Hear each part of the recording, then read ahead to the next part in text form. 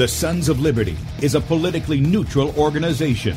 We believe that the Judeo-Christian ethic has provided the principles upon which this nation was founded.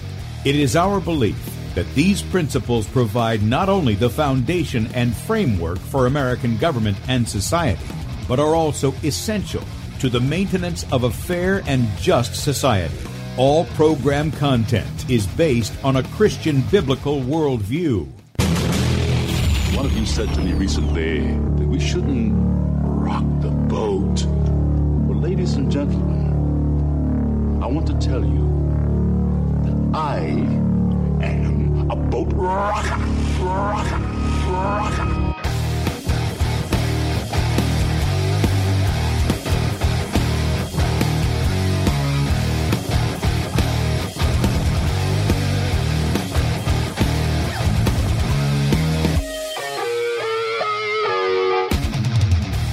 I will not wear the mask. I will not wear the mask. I will not wear the mask.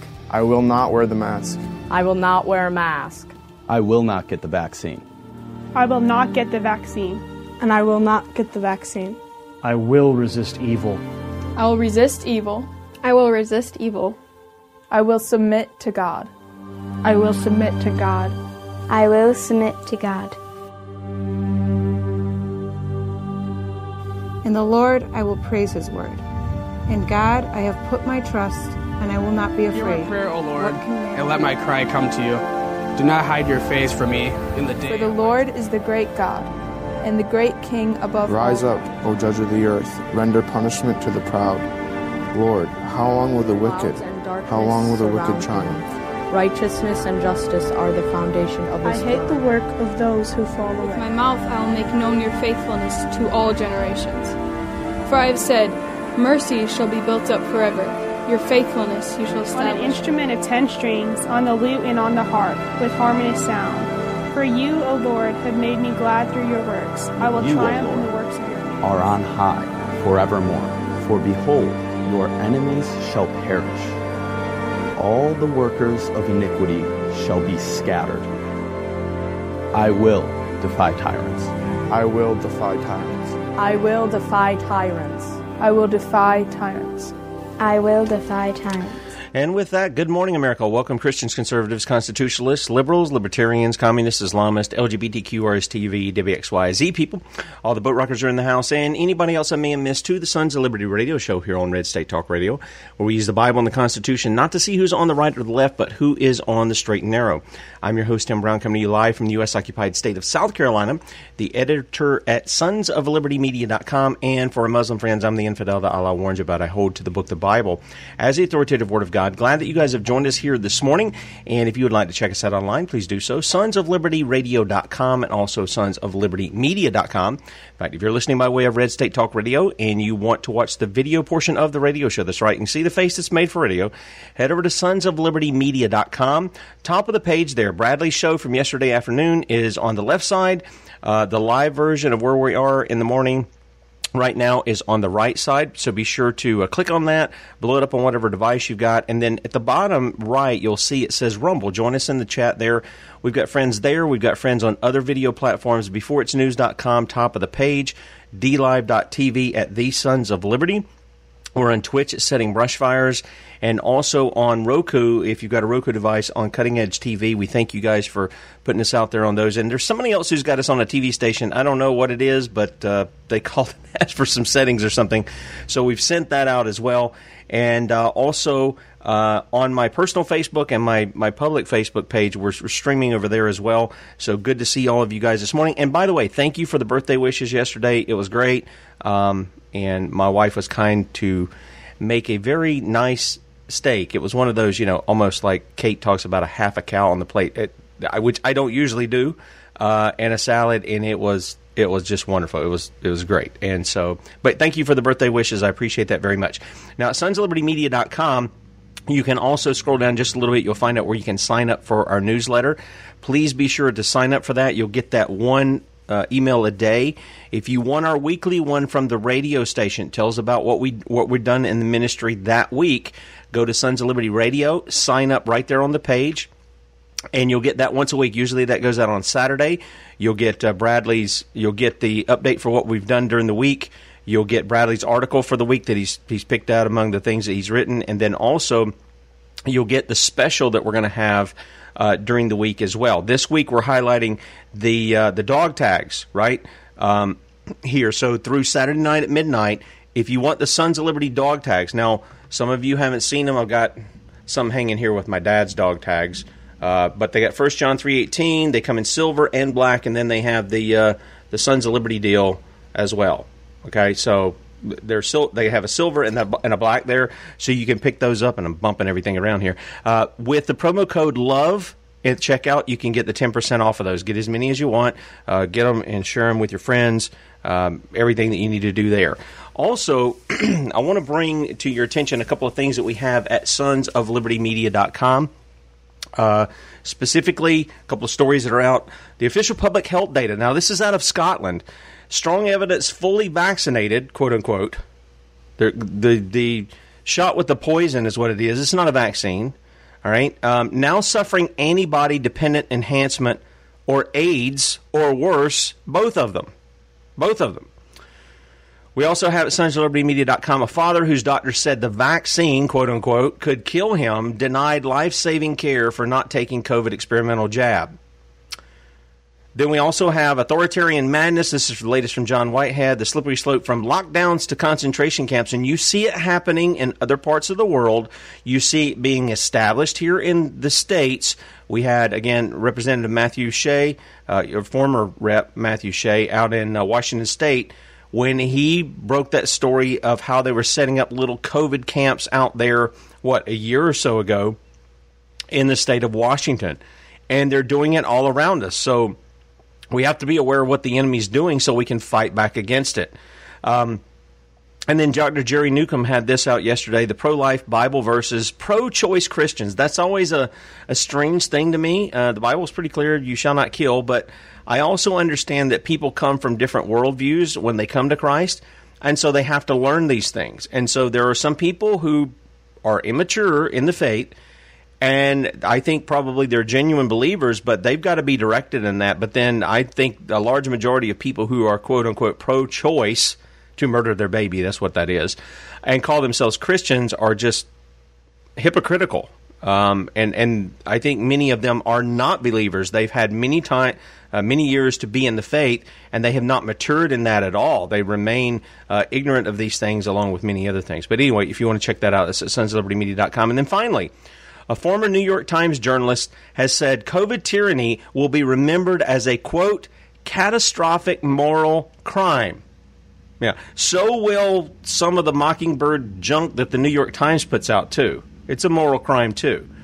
So in any case, you guys be sure to check that out, and that's at sonsoflibertymedia.com. Now, this morning we're having back with us another guest that we've had on before.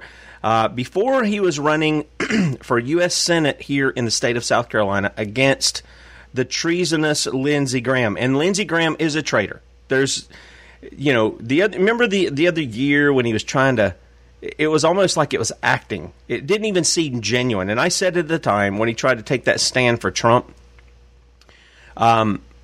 it was like, I don't know how to say it. It looked fake to me. And everybody said, oh, Lindsey Graham said, this guy has a terrible freedom index rating. I mean, it wasn't even passing as far as his votes congressionally. He armed our sworn enemies with John McCain. Both of them were traitors. John McCain was a traitor. Let's not hold him up as some kind of hero because he wasn't. Neither is Lindsey Graham. Neither is the bulk of Republicans who are in D.C., and virtually all of the Democrats, okay? So the two-party system is not, we have one constitution, that's one law. We ought to be one people under the law, not divided into parties, which John Adams says was a great evil. Second president of the United States is a great evil that he perceived would come. And that's part of our problem here in the state. Now, Michael LaPierre was on the show with me previously, and we talked about that. When he was running against Graham. Now, obviously, they don't want to give people like Michael a voice to speak out something different than the propaganda of the Republican Party. But Michael has took a step back, and he is now running for what was Trey Gowdy's seat. They're in District 4 down here in Spartanburg, Columbia area.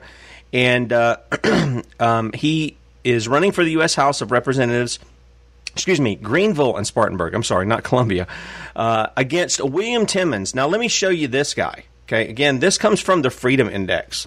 William Timmons, he's only been in there like a year, and he's got a score of 77. That's barely passing, right? Like if you're in school, isn't it like 70? Or have they Common Core it so much that it's down like 40 or something? I don't know. Maybe 77 looks good in the Common Core thing. But he's got a score of 77, which tells me he doesn't know his Constitution. Okay? And I got to tell you, when you go through here and you look at the Republicans, many of them are just as bad, if not worse, than Democrats in their score. And I think the Freedom Index from New American is the quintessential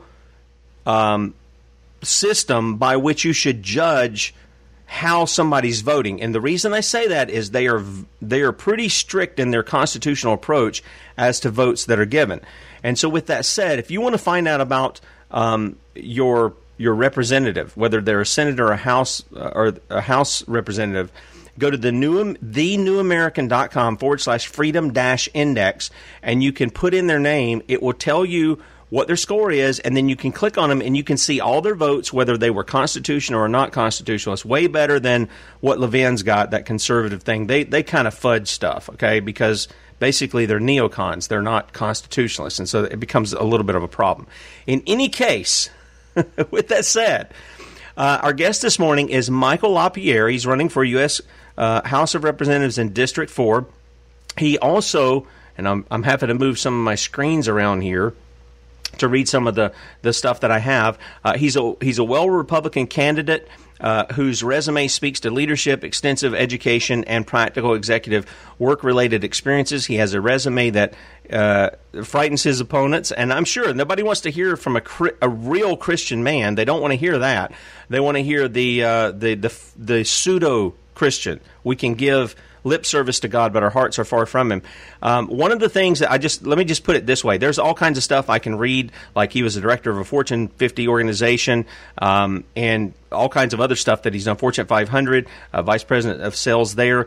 But the thing that I want to really get to today that will tie in all this is he is the founder and president of Christian Leadership Worldview International, which has afforded him the opportunity to preach and teach around the globe on leadership standards. He also has the privilege to serve as a servant deacon at several churches that he's been involved in down through the years, and he's been married to his wife for 37 years. That'll tell you something right there. This is what I'm talking about character counts. It matters. Okay? And they have 3 adult children and 4 grandchildren. It's my privilege to welcome back to the Sons of Liberty, Michael LaPierre. Good morning, man. Oh, good to be with you, Tim. Thank you. Top of the day, top of the morning. Yeah, great to see you too. And you know, Michael, right off the bat, one of the things, and we're going to talk about character here, because I think, you know, you can list all this other stuff, and it's great that you've done that. But the Bible, and we're going to go to that in just a minute, the Bible says if a man can't deal in his own house, if he can't manage his own house, how's he going to manage the people of God? And it's talking about in the church.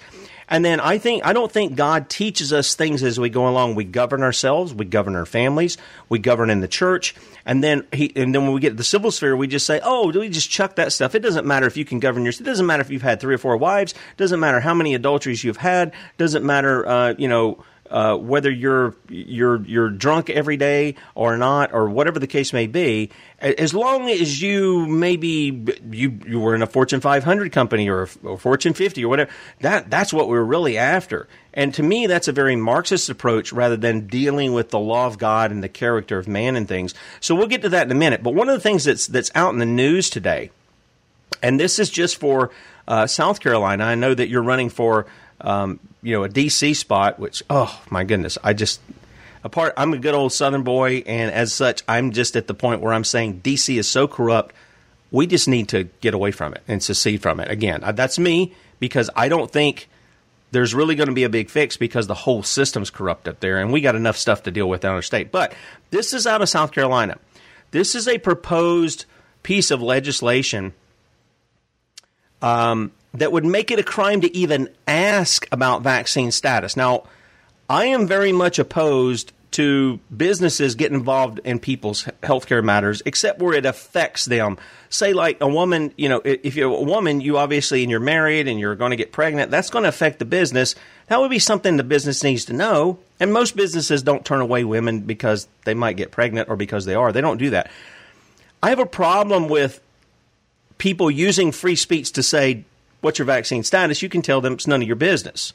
I don't need a law to say it's wrong for you to exercise free speech to do that, even though I'm against them, taking your job for a vaccine status. What do you make out of this law? Because to me, this kind of smacks of this junk that South Carolina pulled when they went after the people trying to boycott Israel and making it a crime to do so. I was like, whoa, wait a minute. What are you doing? We have free speech. We have a right to protest. We have a right to speak out against these things. What are you doing making it a crime? What do you make out of this bill that's come up down here in South Carolina? Yeah, Tim, first and foremost, any bill that mandates our conformity, it is just wrong. We got to make sure that we are free. We're American citizens, and because of that, we have our unalienable rights before God, and that's where I rest my entire political being, right? My democratic soul, as it were, and so I don't want to be forced by the government to do anything. We cede an element of our rights when we establish government, right? We allow the police officers, or we allow representatives to take care of us, and so there's a small element where we cede some of our rights. But I'll tell you what Joe Biden has done is un-American. It's unconstitutional, and it's just quite frankly, it's not biblical. So we've got to take our country back. We've got to reclaim America without fear. What is going on right now, Tim, is nothing more than a Marxist socialist play. It's anti-God. And I just, a few months back, I released a book called The Elephant Brief, right? It talks about the pervasive nature of government. It talks about the pervasive nature of secular humanism. It was my 6th book. And so what I did is I took centuries of Supreme Court data, and I used decisions coming from the Supreme Court to justify my premise. And the premise is this: we have a secular humanist religion dominating our government. In our First Amendment, it tells us real clearly, doesn't it? It says we should not establish a national religion and show partiality over one religion over another, but we are to freely exercise our religious beliefs. Well, what the American people do not know, and this ties right in, to these vaccine mandates and these mask mandates, is what the American people, a lot of them do not know, is that the Supreme Court, under the Free Exercise Clause, has deemed secular humanism a bona fide religion. Yep, they get tax exempt status. They get conscientious objector status. And so under the Free Exercise Clause, we have a religion in our government. It's an anti-God, an anti-traditional religion, like you and I. It's about Jesus Christ, our Lord. And so when you dig into that, you think, well, wait a minute now. So the Supreme Court has made a ruling. The secularism is a bona fide religion. Let's go to the tenets of their religion in the Secular Humanist Manifestos 1, 2, and 3. What what do the beliefs of that religion that's running our country right now, what does it say? Evolutionism, a love of nature, relativism, atheism, all of the things that are at odds with the Spirit of God. And for me, when I read my Constitution, I read what the secularist religions stand for and how that has just really invaded our public schools. It's invaded our government. It's not a biblical worldview, the vision that many of our founding fathers had, the principles of Christianity just 250 years ago just overlaid our government. The Bible, in my mind, was front and center 250 years ago. Yep. It impacted, the ecclesiastical side, the church leadership and the church members, and the Bible impacted the national, the state, and the local communities on the political side. But today, what we've done, and this ties it all in, Tim, is that we've taken secular humanism now drives the political side. It drives the government. It drives the local precincts. It drives the state. And we've in a sense taken the word of God and put it on a shelf. Yes, there's still churches out there where the word of God means something, but you and I know they're not that many. And so It really comes back full circle to the question: does a government, a tyrannical government, get to force us to take vaccines? The answer is no. Does a tyrannical government, should they force us to put the masks on? And the answer is no. That's not the Constitution that I read. We are a free people. We are given unalienable rights to make decisions, and that's my position. And I am well studied on this issue. I've written 6 books, and God has really just blessed me in the political and the spiritual understanding. Right. So no, we do not want to establish a national religion like the Anglican Church, of yesteryear. We fought against many aspects of that. However, we do want the principles of Christianity just to really to grip us and to drive us, and because it helps government and Christianity can work hand in hand. Now, and hold on to your shorts. Limited government and Christianity can work in tandem, because Christianity, as you know, helps tamp down the baser instincts of mankind. It helps us, the Spirit of God, helps us keep, the immoderation, if I could say it that way, of human beings under control. And the Federalist Papers, they understood that. The people, Alexander, the Hamilton and John Jay, and they all understood the depravity of mankind, and that's how our government, was formed. The balance of power. Churches were there to help tamp down the excesses of human nature, and right now, it's just preposterous. It's tyrannical, because right now it's a relativistic, anything goes. Rights. Everyone's got a right to in the extreme, and we've got to be very careful about that.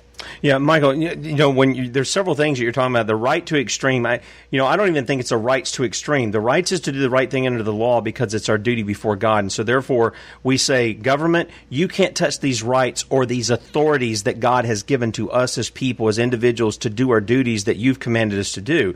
And so, when we get to things like free speech or the exercise of religion or whatever the case may be, and I don't even really like the term there of religion, because, we're not a society that's going to force people into Christianity. That's not what it is, but it is that Christianity, the understanding of God's law and the understanding of the gospel and the lawgiver, the Lord Jesus Christ, and how he is the Savior of all men, I think that can be promoted out of the mouths of our representatives. It should be, because the people should have that.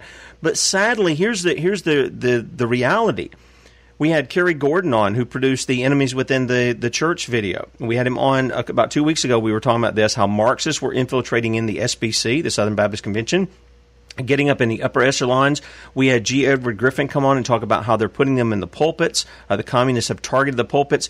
And so for many churches, the modern church, if you will, they are preaching a different gospel. They don't want to hear about the law. There is no application in real life for whatever they're preaching. It's just about, if you'll just trust you. It's like the Billy Graham message. If you'll come, won't you come? But come to what?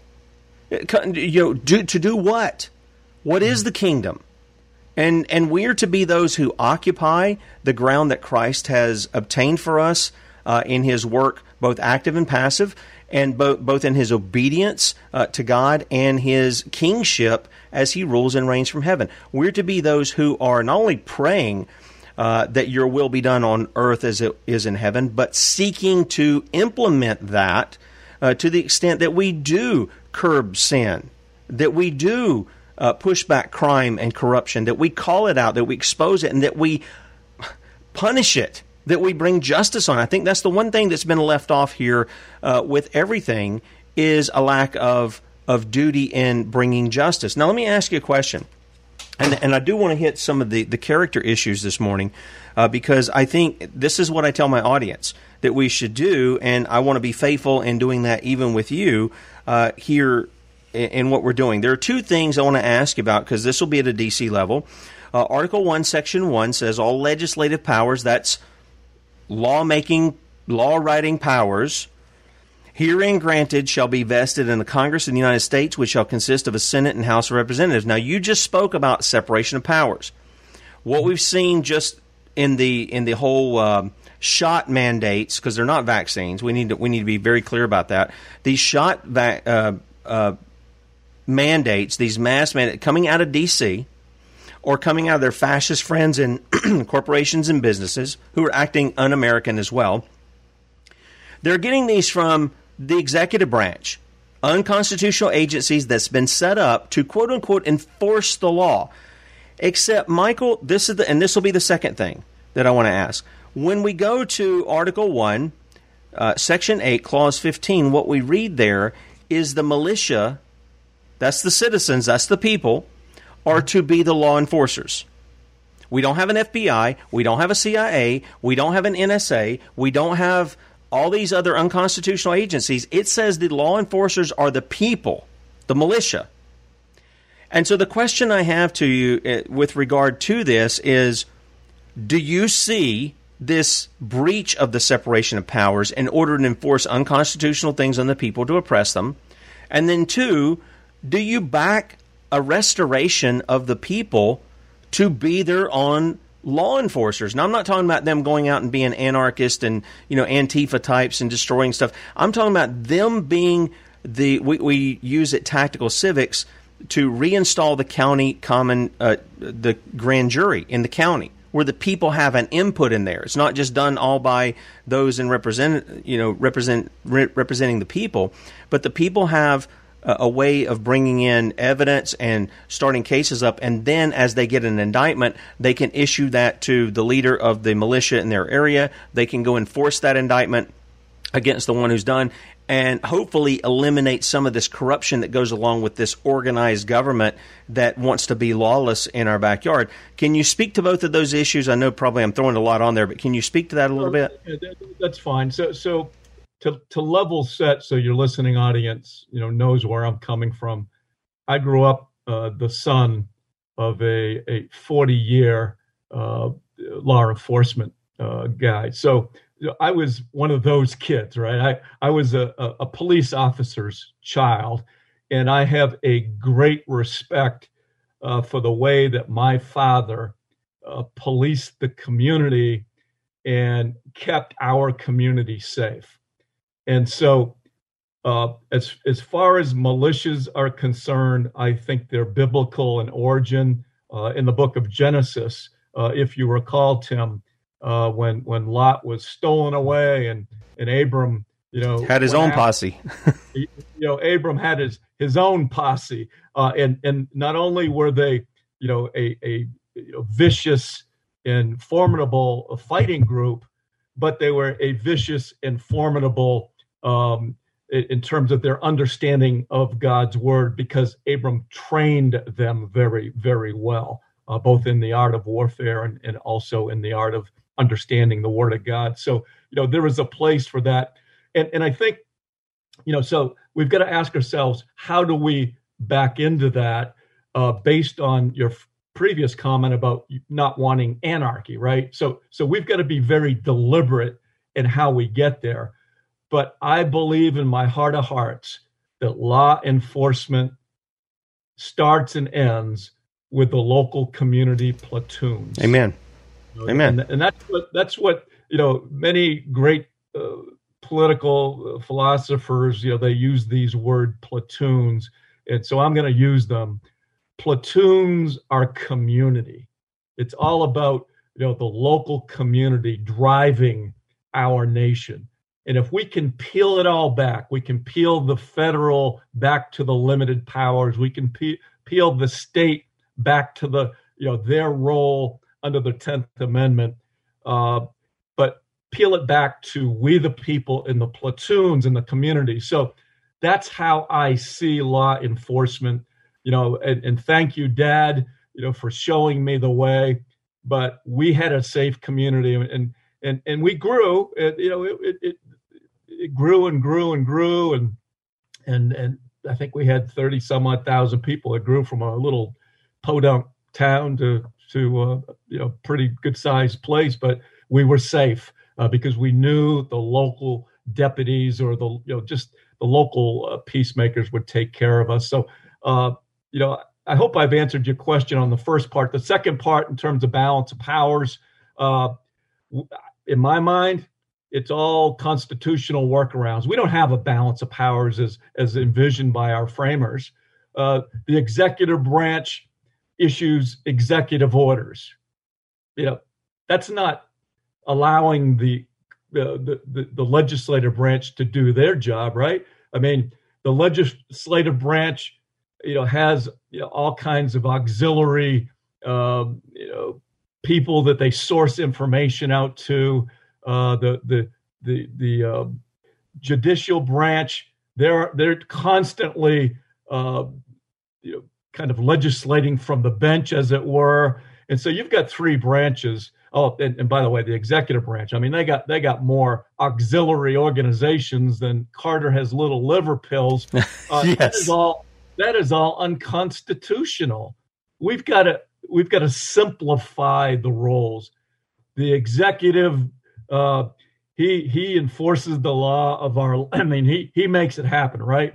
And then the legislative, they create the laws, and the judicial, they look at the Constitution and say, yay or nay, is it constitutional or is it not? Now, and I'm talking about not a living and breathing. When we interpret the Constitution and laws, we don't look at it from a living and breathing perspective. We look at it from an Antonin Scalia perspective. What is the original intent, right? And so we've got problems when it comes to separation. We've got to get ourselves back in check, and we need people like me in Washington to sound the alarm. And I am going to work tirelessly. I will be an oddity in Washington. I can promise you that, because I am having none of this, of this 2021 version of our Constitution. We've got to get back to, the way our framers crafted and designed this miracle from God. Michael, one of the things with regard to that is this. We have a lot of guys who say that they want to do that. Now, obviously, they're not so open about the biblical worldview that they have. They'll call themselves a Christian, but they really don't, get into, okay, well, the Bible applies like this, like the things you're talking about right now. They won't do that. And I think that's one of the things that should be a red flag to anybody who is seeking to put somebody in office, is that they actually know what it says and how it applies. I think that's very important, and that's going to go to something I'm going to ask you about in just a little bit. But when go ahead. If I could get just really quick, the reason that Christians do not stand up and stand on the rooftops and shout the alarm is because they have been conditioned. They're fearful. They are willing to play in someone else's sandbox, right? Our politicians, and there are, I believe, there are born again. I mean, not a lot, but there are born again people that go to Congress, and they decide that they're going to play in the political sandbox of the secularists, and that's a problem right from the get-go, right? But what our Supreme Court has done, Tim, it's very, very concerning. When we had a secular bench, they made a decision. It was Lemon versus Kurtzman, and I would encourage your audience to look up that decision, study it, because what it is circular reasoning. It's the catch-22. It's the, if I could say it this way, the creme de la creme of secular reasoning in our Supreme Court decisions. Because they said, A, laws must be secular in nature. B, laws must not inhibit or advance religion. And then finally, it says that laws must not entangle government in the affairs of religion. So basically what they just did in that decision years ago, decades ago, is that they established a legal precedent that any hint, if you get a whiff of things religious and things that have a moral religious bent, for us it's a Christian bent, they immediately say, oh, no way, that law is unconstitutional, it doesn't follow legal precedents. Well, in my mind, they are way off base. They've created this circular reasoning catch-22 where they say no to everything that is religious. They take the prayer out of public schools. They take the Ten Commandments, the Bible, out of public schools, and that is a real big problem. If you couple that decision with the decisions from the court about secular humanism, I think those two are the evil twins in our government right now. So sorry, I had that thought, and I really want people to go to Lemon versus Kurtzman, and you can see how that decision opened the door, the floodgates, as it were, to one secular decision after another. And every decision that they use Lemon versus Kurtzman as their reasoning, it just further alienates people of faith and isolates Christianity into the four walls of a church building. Yeah, and this is why the church has to be, I hate to say it, political, but we have to be out. Look, and to exercise, to be able to freely exercise your religion means, for Christians, listen very carefully, it means you're engaged in discipling. And that doesn't mean you're having a little get-together at the house. That might be part of it. It means you're discipling the nations. It means you're out speaking the truth wherever you're going about whatever's going on, and it doesn't matter if people like it or not. You're teaching them. They're becoming learners, because I love what Ron Paul says. I've said this often. Nobody can unhear what you say. And so you should be able to go out in confidence, believing that God says what he says. His word won't return void, but it goes out and does the purpose that it was sent to do. And so we have to be those who are purposefully, knowingly taking the word of God and bringing it to bear in all kinds of areas where God has spoken, which he has spoken to everything, because Peter says he's given us everything for both life and for godliness. And so I believe that, and that's why I have no problem speaking. If I don't know something, it's just out of my ignorance, but it doesn't mean God hasn't spoken to it. And so we've got to be those people who do that. By the way, we're going to have Lemon versus Kurtzman up, so people will have a link up so people can check that out of what you're talking about. And that ties in with what we heard from the Supreme Court the other day when they were looking at these mandates. I listened to the entire thing, Michael. Not one judge, not one person, I think there was one guy who was speaking who was opposed to the mandates. Not one of them appealed to the Constitution. They made an appeal to an OSHA Act, which I think is unconstitutional. We didn't give the federal government any authority over our workforce. We just didn't give them that. And so what should have been at the heart of it was, wait a minute, this OSHA exists outside of the constitutional framework, and two, Congress cannot delegate its authority that we meant to remain with them. We didn't say you can pass this off. I mean, if they can give it to the executive branch, they can give it to the judicial branch, and we can let the judges just start making up law while they're on the bench, too. I mean, if you let it go one way, you can let it go the other. And so they didn't mention any of that stuff. They want to put down one, but they want to uphold the other. And in doing so, it's a violation of Article 1, Section 1 that says all legislative authority resides with who? Not the executive branch, but with Congress. And see, Michael, that's the thing. These guys want to call mandates, and then they want to refer to it as administrative law, just like they do when they violate the Fourth Amendment millions of times a day when you go to an airport. They call it administrative law. It's still law. You don't have authority to do it. And so these are the kinds of things that drive me crazy, and I want representatives to go and to say, wait a minute, and to point to the Constitution, not give their rhetoric, but to point to the Constitution and say, wait a minute, this is unconstitutional. It needs to be stopped. We need to reverse this some way and beat that drum until people do it. If they got to use all 5 or 10 minutes, whatever they speak at different things, just to beat that drum and say, this is unconstitutional, this is why, quote the Constitution, and expose the things that are until people get in line there, then I want to see somebody do that. So when the folks on this listening in and watching, they go to Lemon versus Kurtzman, what they're going to realize is that the Supreme Court over the decades and centuries have put the Establishment Clause in our First Amendment, right? And the Free Exercise Clause, they have put them at odds with one another. And that's not what our founders envisioned.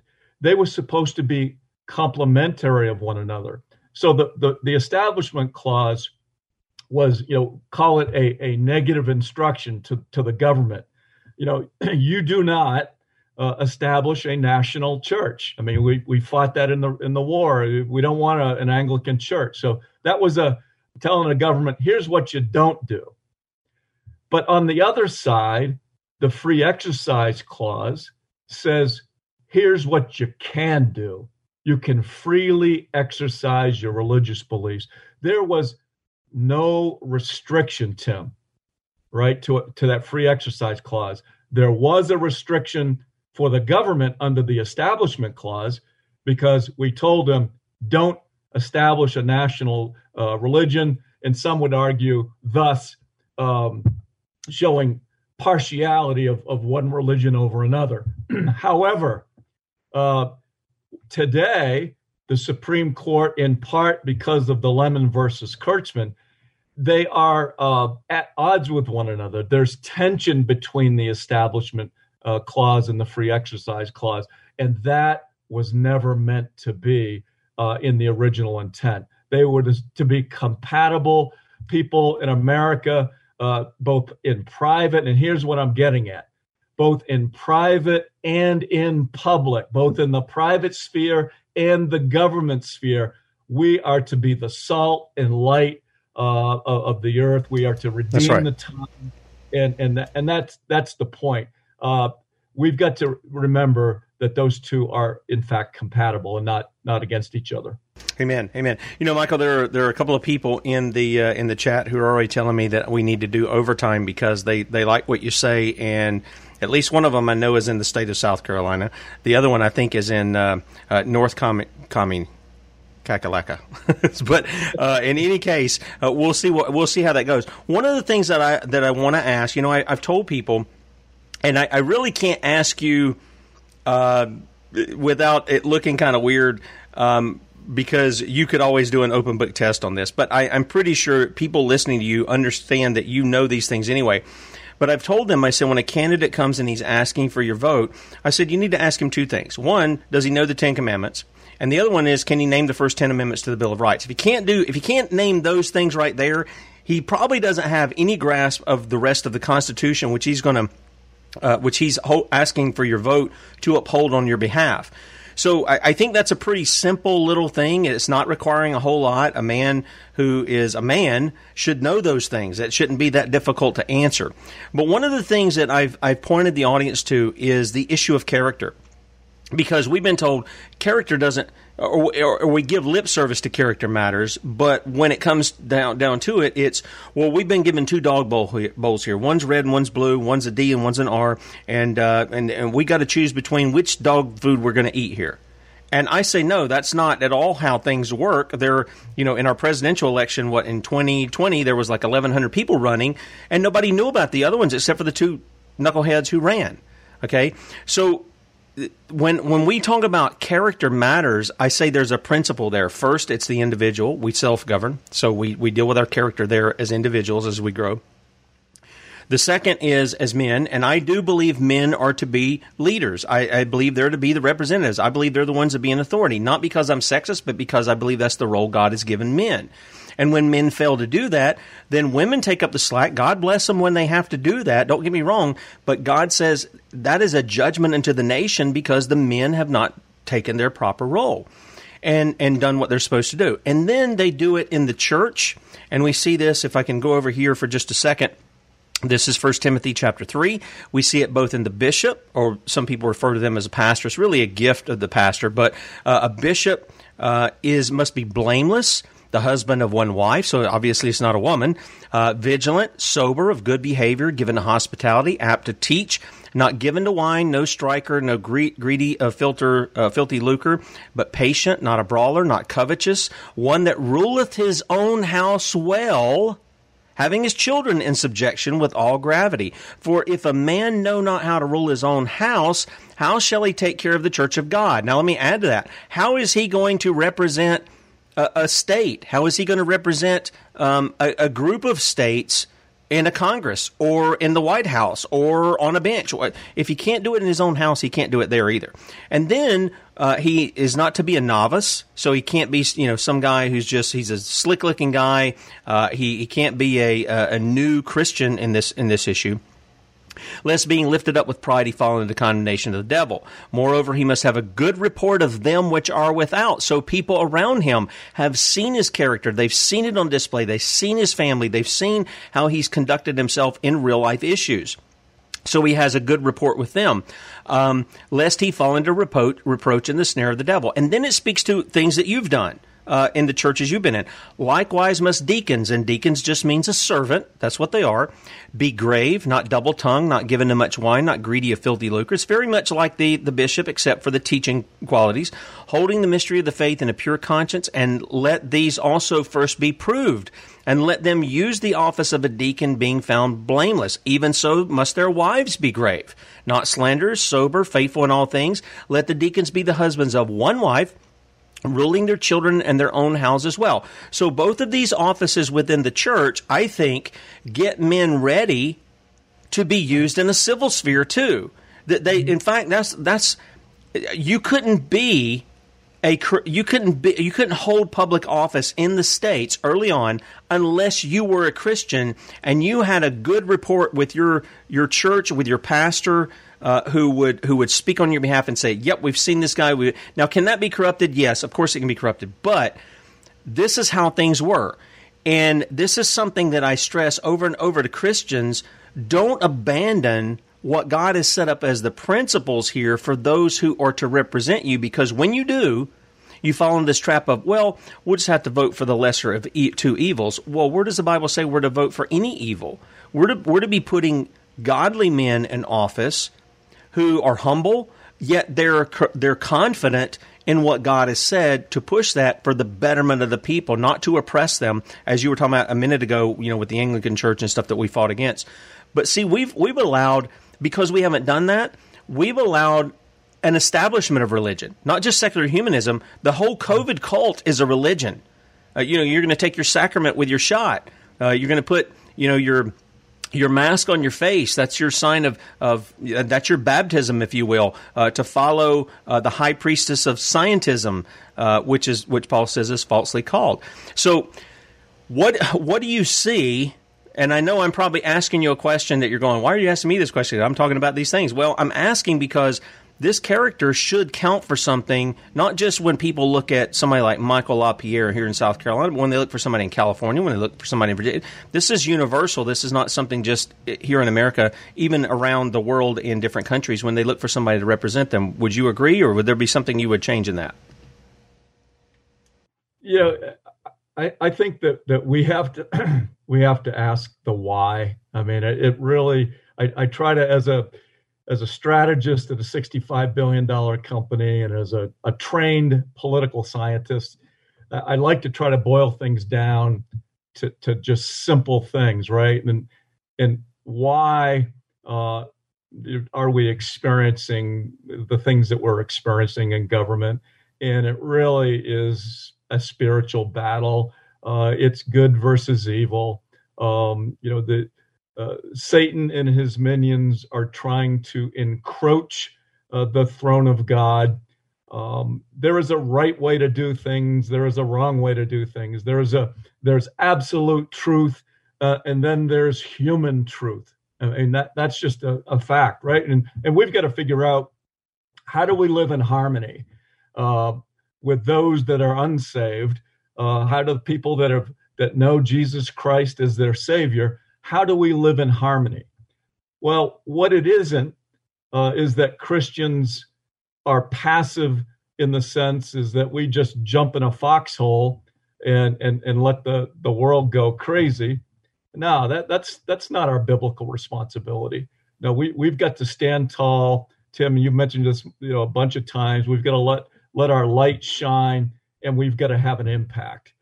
We are the moral sanity of our country. I mean, we are it. We are the, in the past, our churches, our pastors, they are the last line of defense. Now, hopefully our pastors are standing there with a rifle in their arms, but you know what I mean. But we've got to take our country back. We've got to reclaim America without fear.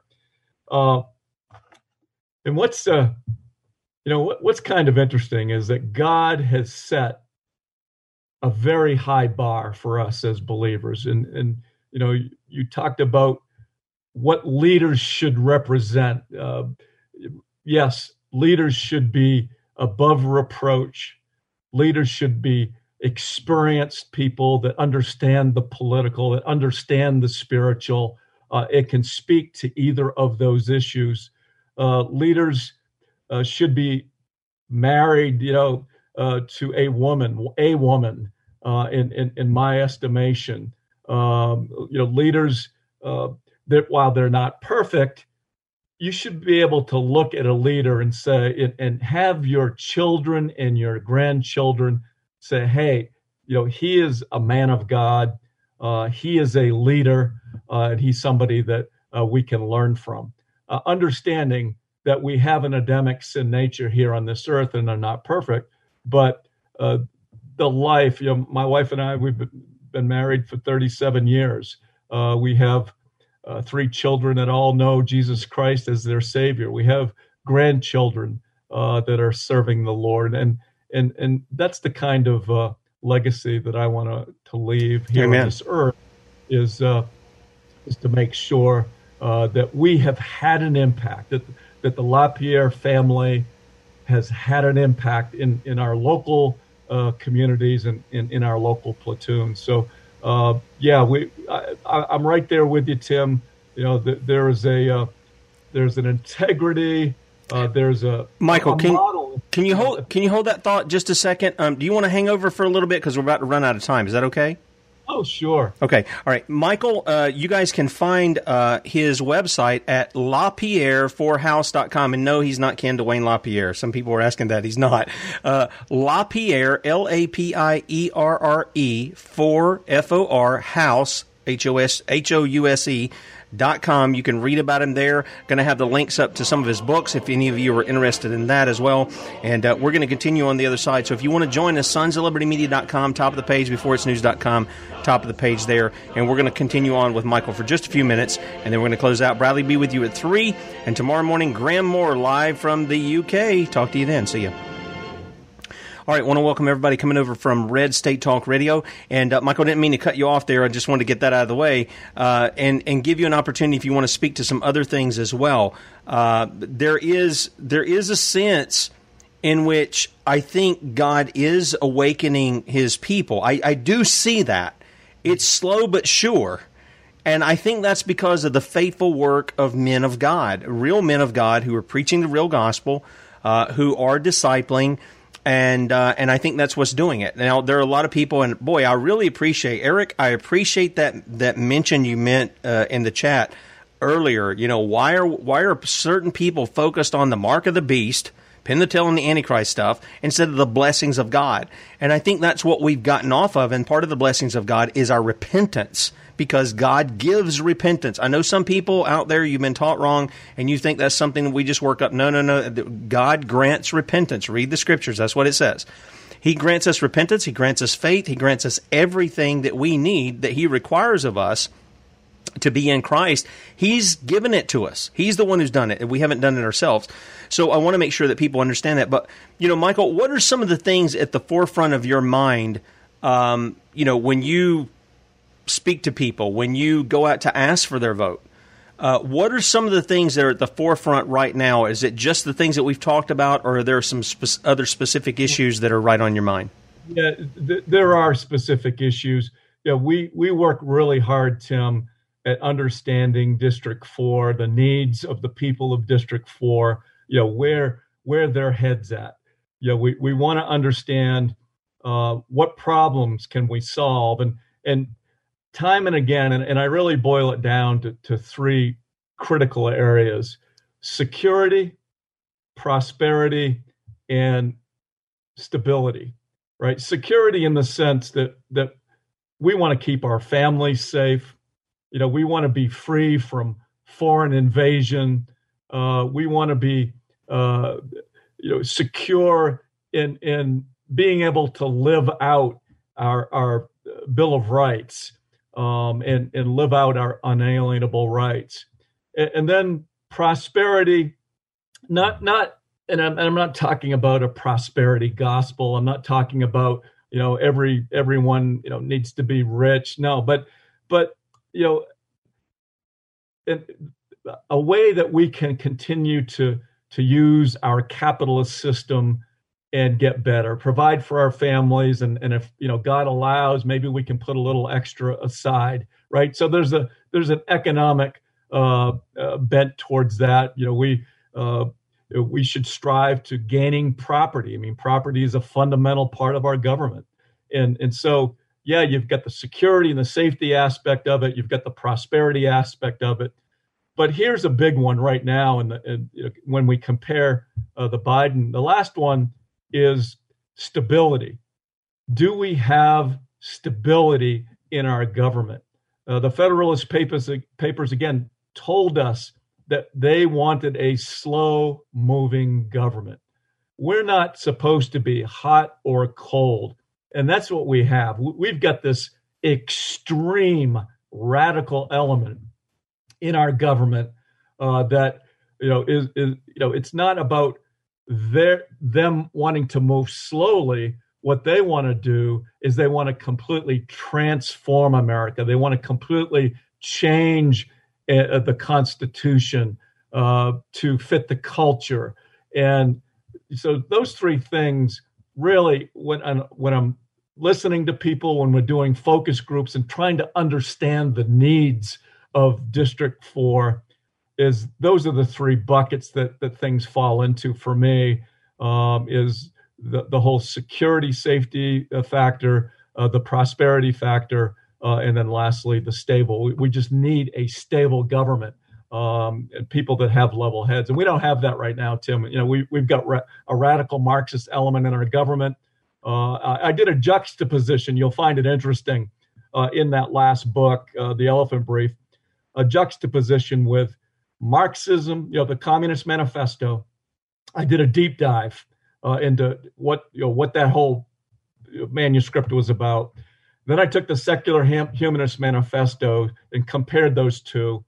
And then I took the Word of God and said, all right, what does the Word of God say on each one of those points? And I did it point by point. Amen. It's a full chapter in my last book. And I think that is an extremely valuable, because when you read what the Marxists stand for, when you read what the secularists stand for, and you compare it against the Bible, it's just an eye opener. Because bottom line is that the Communist Manifesto and the Marxist is the political arm. The secular humanists is the religious arm, as defined by the Supreme Court. The mainstream media is the communication arm, and then the public school system and our government really is the breeding ground. It's the leadership arm of the Marxists and the secular humanists, and so they've Satan and his minions have done a very good job of figuring this thing out, and we're simply creating elbow room for ourselves to make sure that we can live in peace and not be overwhelmed by the satanic influences in America. Amen. Amen. Now, we got a question in the chat, and I think you kind of hit on this when we first started. But the question is, where do you stand on the mandates? I'm assuming when we started out, you were opposed to them. You're pretty clear on that, but I just wanted to ask in case I missed that. I am dead set against mandates. Oh no! I mean, that you want to get me fired up real quick. You try to force me to take a shot. No, I am dead set against any kind of mandates. Well, not just the shot, even the mask wearing. Mask, same thing. Yeah, because we've said here at the Sons of Liberty, one, I'm amazed to see some of these doctors go along and say they've purified a virus, they've isolated it, when they haven't. Even when they explain to you how they do it, they haven't done that. They've mixed it in with all kinds of other things. The second thing is, we need to wear a mask. This is going to stop things. No, it doesn't, and the manufacturer says it doesn't stop any of that. And so what we do when we go along with these things is we're pretending with them about a lie. And Christians are not to be about that. We're to be about the truth. And government has not been given the issue of healthcare. They have not been given the issue of science. That is not their role. Their role is to punish evildoers, Romans 13. And it's to praise those who do good, not to punish them. Now those roles have been reversed.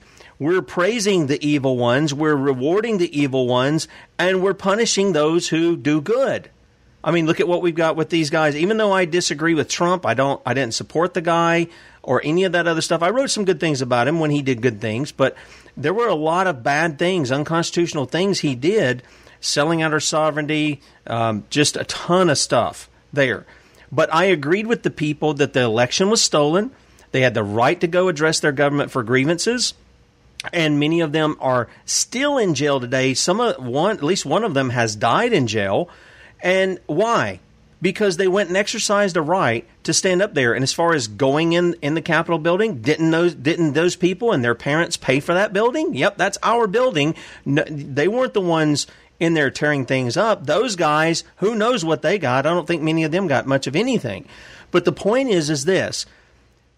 We have a government that has become corrupted, and the church seems to have no discernment at all. Guy can just come up and hold up his Bible. I mean, the church is at a place right now, Michael, to where a man can get on national television, reject the gospel that calls men to repentance and say, I have no need of repentance. And people go, oh, he is a Christian. He's a baby Christian. And when he's asked, what's your favorite Bible verse? He quotes something that isn't even in the Bible. I'm not mentioning any names here. Everybody knows who I'm talking about. But then Christians will get behind such a man and will even front for him that he's a Christian. And instead of having a man who has a working knowledge of the Bible, who can bring it to bear in other, places of different issues that come before him, and this leads me to a question that I have for you. If I could just respond. Sure. Part of the issue, as I see it, Tim, is that Christians have bought into the science of everything, right? So science has become absolute truth, right?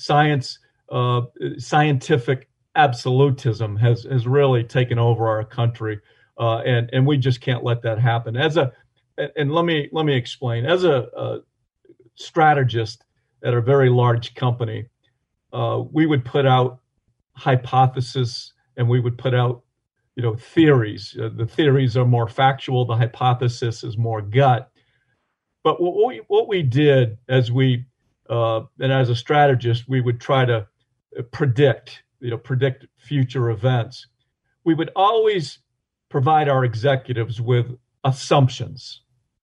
So every time we would bring in a business case, we would say, okay, here's what we believe, but here are the assumptions that go along with why we believe what we believe.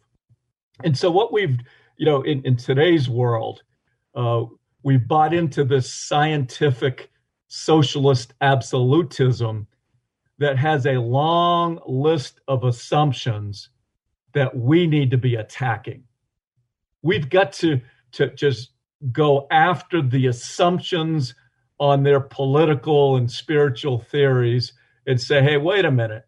This assumption here, this doesn't line up with the Word of God. This one here, this doesn't line up with the Word of God.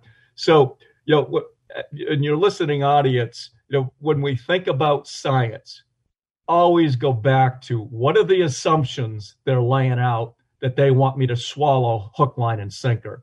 And so we've got to continue over and over again, test the assumptions. I mean, I think that's what, our First Amendment and free speech does. It allows us to speak up and have discussion and debate and test the assumptions and say, no, that's not right. Well, that's what real science does. It does test, a theory, a hypothesis that's there to prove whether it's true or not. And so that's what real science would do. We're light years beyond that with what we've got going on. This is a hocus pocus, Wizard of Oz kind of thing that's going on. This is not real science that's going on. So I totally agree. We've got a question in the chat. Well, actually, we got a couple. One is, and I'm going to try to get to these guys, so be patient with me.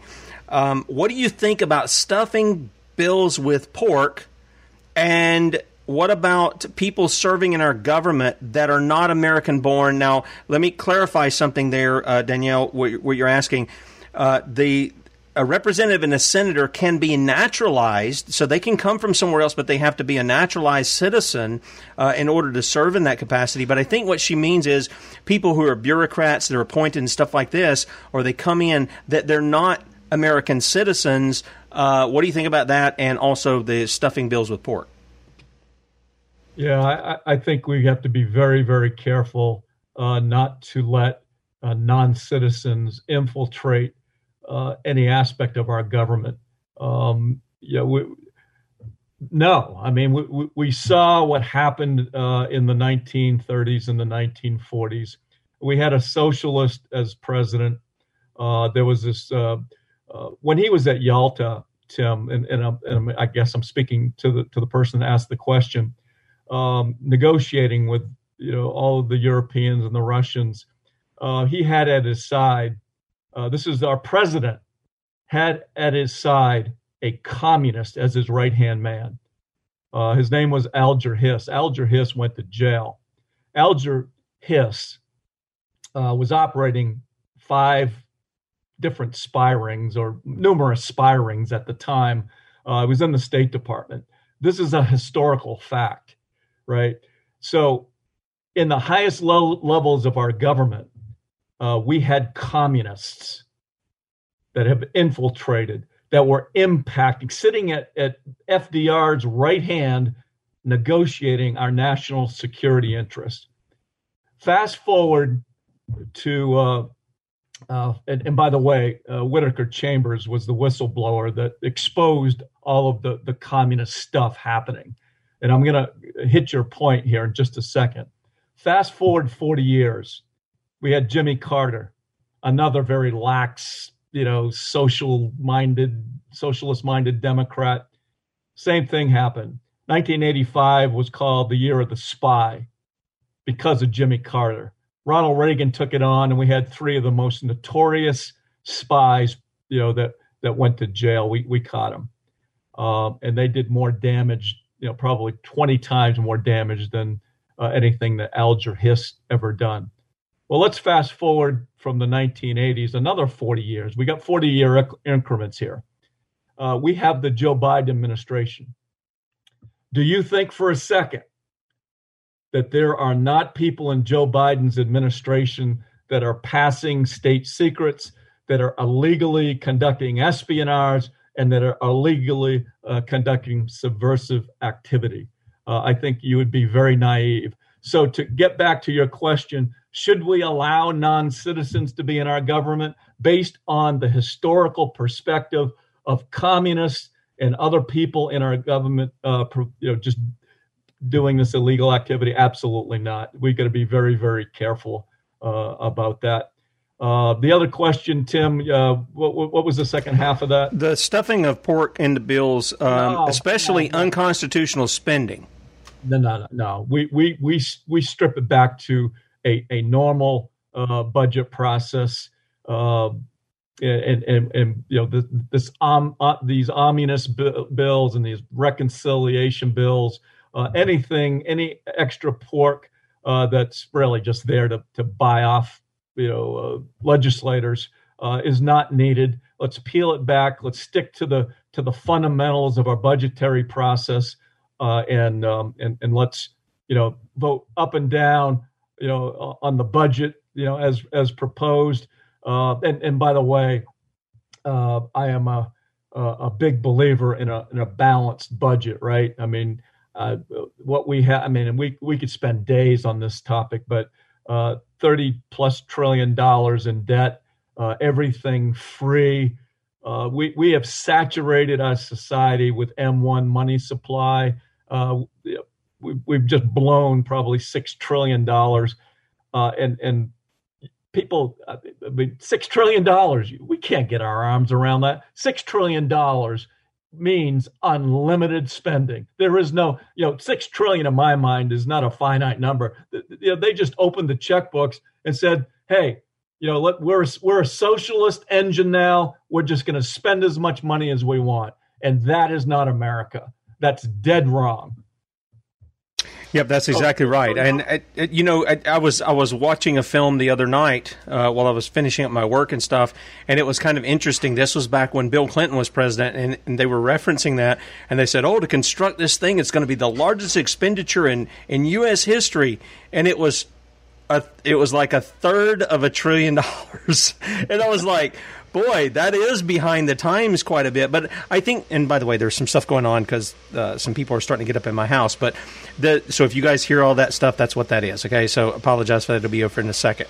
They run that little bullet to make stuff. I don't know what's going on. Anyway, with that said, one of the questions that I really have is, I know that if a representative goes to D.C., one, I got to tell you, Michael, that's got to be it's got to either be God or the devil putting it in your heart to want to go do it, because there is no way I'd want to be in that place. I don't even really want to go see the stuff up there. I just, maybe some historical value, but I have no desire to go to Washington, just none. But the question I have is, when you get there, knowing how things are done, you're going to have to surround yourself with people. Do you have people already that you've maybe covenanted with in your church, or that you're friends with, that you think are biblical and constitutional men? They're men of prayer. They're men who know the Word and they know the Constitution and they know how to apply these things. Are there men who are willing to go with you there to be staffers, to help you read through bills and see how things do? Because I think that's very important, because I'm understanding that a lot of men go there and they just get staffers given to them. So they really haven't thought any of that through. Have you already worked out something for that should you be elected? Yes. And the answer is yes, yes, and yes. I've got people that will surround me in Washington, D.C. that are not only political scholars, but they are also Bible scholars and have an understanding of the spiritual realm. If you're going to be an effective leader and do something for the cause of Christ, you've got to surround yourself with really, really good people. But in terms of the call to this office, there's a couple of things that I look at, Tim, is has God prepared me for this office? So start off, grew up really, really poor, periods of welfare, and then I got into one of the premier schools in all the world. And then I ended up getting an MBA and playing professional baseball and rising through the ranks of the corporate world and leading literally thousands of people. So I believe that God. So then the next question is, has He given me the political will, the desire to lead in that capacity? And the answer again is yes. And none of this, and please understand, your listening audience, I didn't have a plan 10 years ago that I wanted to be a House member or a senator. God has miraculously just given me the insight and the depth of insight into these matters, and He's given me this desire. It is not a natural phenomenon. It's a God-given phenomenon, and the gifts that He's given me, I think, Tim, have prepared me for this office. Amen. Amen. All right, let me address something. The natural-born citizen issue, that applies to the president. You can read that over in Article 3, I believe it is. And but for representatives and senators, just let me give this just so people understand. Article 1, Section 2 says, no person shall be a representative who shall not have attained to the age of 25 years, so they got to be 25 years old to be in the House, and been 7 years a citizen. In other words, this can apply to somebody who's come from another country who has become a citizen. They don't have to be natural born, but they do have to be naturalized as a citizen. So that is in the Constitution, who shall not, when elected, be an inhabitant of that state in which he shall be chosen. And then when we get to Section 3, we read about senators, and senators have a little different qualification than the House representatives. Section 3 of Article 2 or Article 1 says, no person shall be a senator who shall not have attained to the age of 30, so not 25, but now 30, and been 9 years, not 7 years, 9 years a citizen of the United States, and who shall not, when elected, be an inhabitant of that state for which he shall be chosen. Just to be clear, but the natural-born citizen, that applies to the president and the president alone. You can be a naturalized citizen and be a senator and be a House representative. So just so we're clear on that, of the distinctions of those kinds of things, of how they're laid out. Now, Michael, one of the things that I'm going to end on a passage of Scripture out of Psalm chapter 9, but let's go ahead and wrap things up. If there is an appeal to people in District 4 of South Carolina to why they should choose Michael LaPierre over William Timmons or any other person who's running for that office to represent them, what would you say? How would you tell people, look, you need to elect me because I want to represent you, fill in the blank? Yeah. I want to represent you because I have the experience and then I have a history of providing results. I'm a godly man who has the experience and the history of providing results. God has allowed me to do some phenomenal things in the intellectual space, educational space, in the professional athletics ranks, got to play pro ball. That's where I came to know Christ as my Savior. And then when I got into the corporate world, the same thing. It just had a lot of results. And you would expect the same thing to happen when I'm a congressman. But then when I from a political perspective, Tim, I say to myself, as a politician, will I caucus with the House Freedom Caucus in Washington, who are more of the conservative members of the House?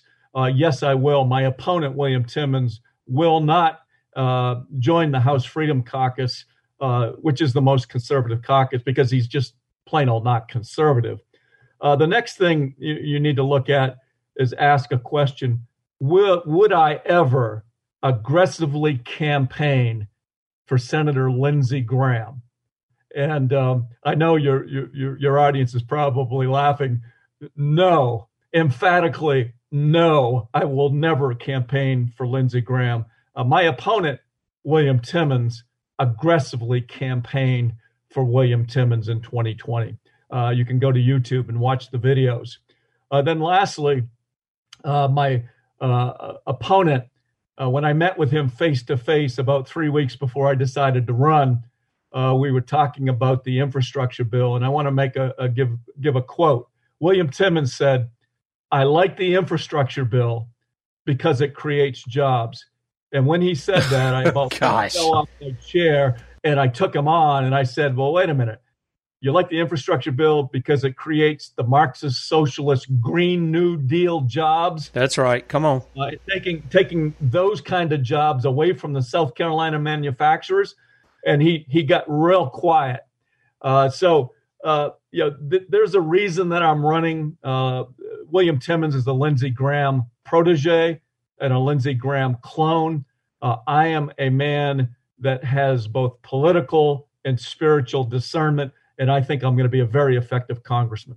Amen. Well, I like to hear that. I like to hear this called out for what it is. Government does not create jobs. They don't. People can say, well, there's lots of government employees. Yeah, but they're suckers. They don't produce something back into the society. They work for us.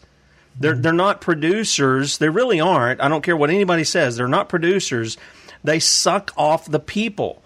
And therefore they don't create jobs. And all this stuff, as though they do, that is a Marxist foundation. When you start at the economy, if you've got somebody that comes to you, unlike Michael has done here. And look, the Sons of Liberty don't endorse people, but we bring all kinds of people on at times. You guys have seen that. And one of the things is that Michael's foundation is the Word of God, the law, justice. You've heard that. You've heard that on here.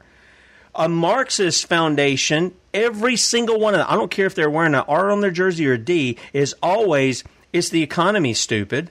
We got to build jobs. We got to build the economy. That's Marxist. That's not godliness. That's Marxist. Jesus says you'll serve God or what?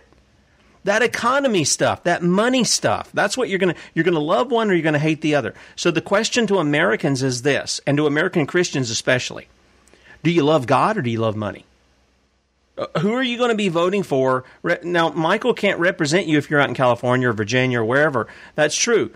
But I think he gives you an example. And again, Michael, I struggle with this because I've been inundated with the term, too, leadership. But an example, the Bible uses the term examples, not necessarily leadership, because it even talks about bishops and deacons. They don't lord it over the people. So they're not leaders in terms of that, but they are examples to follow. And I think people would be wise to put up the godliest leaders. I mean, they know they're not perfect. Everybody knows that. I hope everybody gets that, okay? But they are those who are striving to follow after the perfect one. That's the point.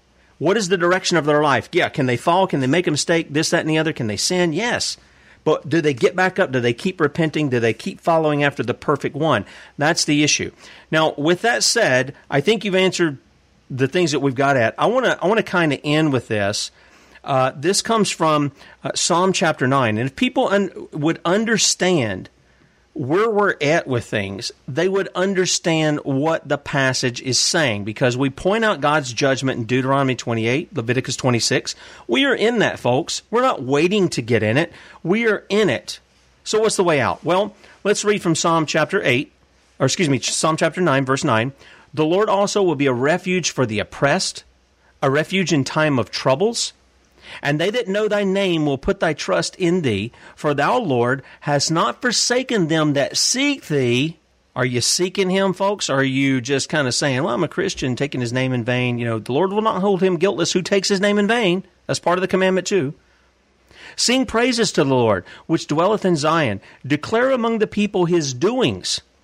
We've forgotten what God has done in our history, and we haven't passed it on. Psalm 78, we haven't passed it on to our children. We haven't communicated those things. So they forget God because we've forgotten God, and God says if we do that, he'll forget our children, right? That's a pretty frightening thing. When he maketh inquisition for blood, he remembereth them. He forgetteth not the cry of the humble. Have mercy upon me, O Lord. Consider my trouble, which I suffer of them that hate me. Thou that liftest me up from the gates of death, that I may show forth all thy praise in the gates of the daughter of Zion. I will rejoice in thy salvation. The heathen are sunk down in the pit that they made. In the net which they hid is their own foot taken. The Lord is known by what? His grace and goodness and love? Nope. By the judgment which he executeth. The wicked is snared in the work of his own hands. Hagayan Selah. The wicked shall be turned into hell, and all nations that forget God. For the needy shall not always be forgotten. The expectation of the poor shall not perish forever. Arise, O Lord. Let not man prevail. Let the heathen be judged in thy sight. Put them in fear, O Lord, that the nations may know themselves to be but men. Amen. Amen. Let our nation know that we are nothing but men. We are dust. But let me tell you something, folks. We're going to need men to stand and be counted. And they're going to have, the old country song. Well, Aaron, what was the guy's name? You got to stand for something or you'll fall for anything, good deal.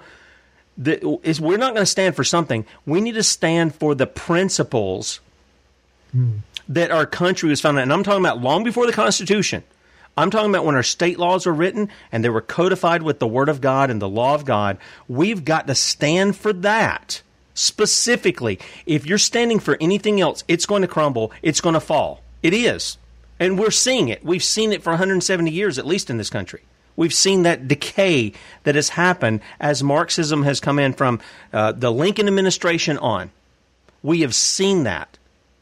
And the question I have for our friends out there who are listening is, are you going to just sit here and keep taking it? Keep voting for the lesser of two evils that the Mockingbird media and the two-party system, which your founding fathers said was a great evil, to conduct your thinking and your voting? Is that what you're going to keep doing? Because you're going to keep getting the same thing. Or are you going to start looking at the character of the man who's looking to represent you and really question him and, in some cases, maybe grill him on to whether or not he really believes what he's saying? Get his thoughts out of his head. Get interviews like this one where you give the guy some time, not a 2-minute soundbite. Give the guy some time to explain his thinking. And when you see that, you'll see whether or not he really believes it or whether he doesn't. Michael, thank you so much. Michael contacted me yesterday, and I told him, I said, well, let's have you on. Graham moved up, and we're going to pre-record in the afternoon. Come on in the morning. He was more than willing to come on and got up early with us. Michael, we appreciate you. If you want to check out more about Michael, head over to his site, LaPierreforHouse.com, LaPierreforHouse.com, and I'll also include our previous interview when he was running for Senate against Lindsey Graham a couple of years ago. You can check that out as well, and don't miss Bradley at 3 p.m. Eastern, 2 p.m. Central. Michael, I'll say goodbye to you off air. SonsOfLibertyMedia.com. You'll also catch him on BeforeIt'sNews.com as well as the other ones, DLive.tv at the Sons of Liberty, Twitch at Setting Brushfires, and also Roku. He'll be on at 3 p.m. Eastern, Lord willing, and then we'll be back with you in the morning. Hopefully, I'll get this Graham Moore with the English Constitutionalists and what they're doing over there in England against the raging tyranny that is light years ahead of what we're having now, but they are seeing some light at the end of the tunnel. We'll talk to you then. See you.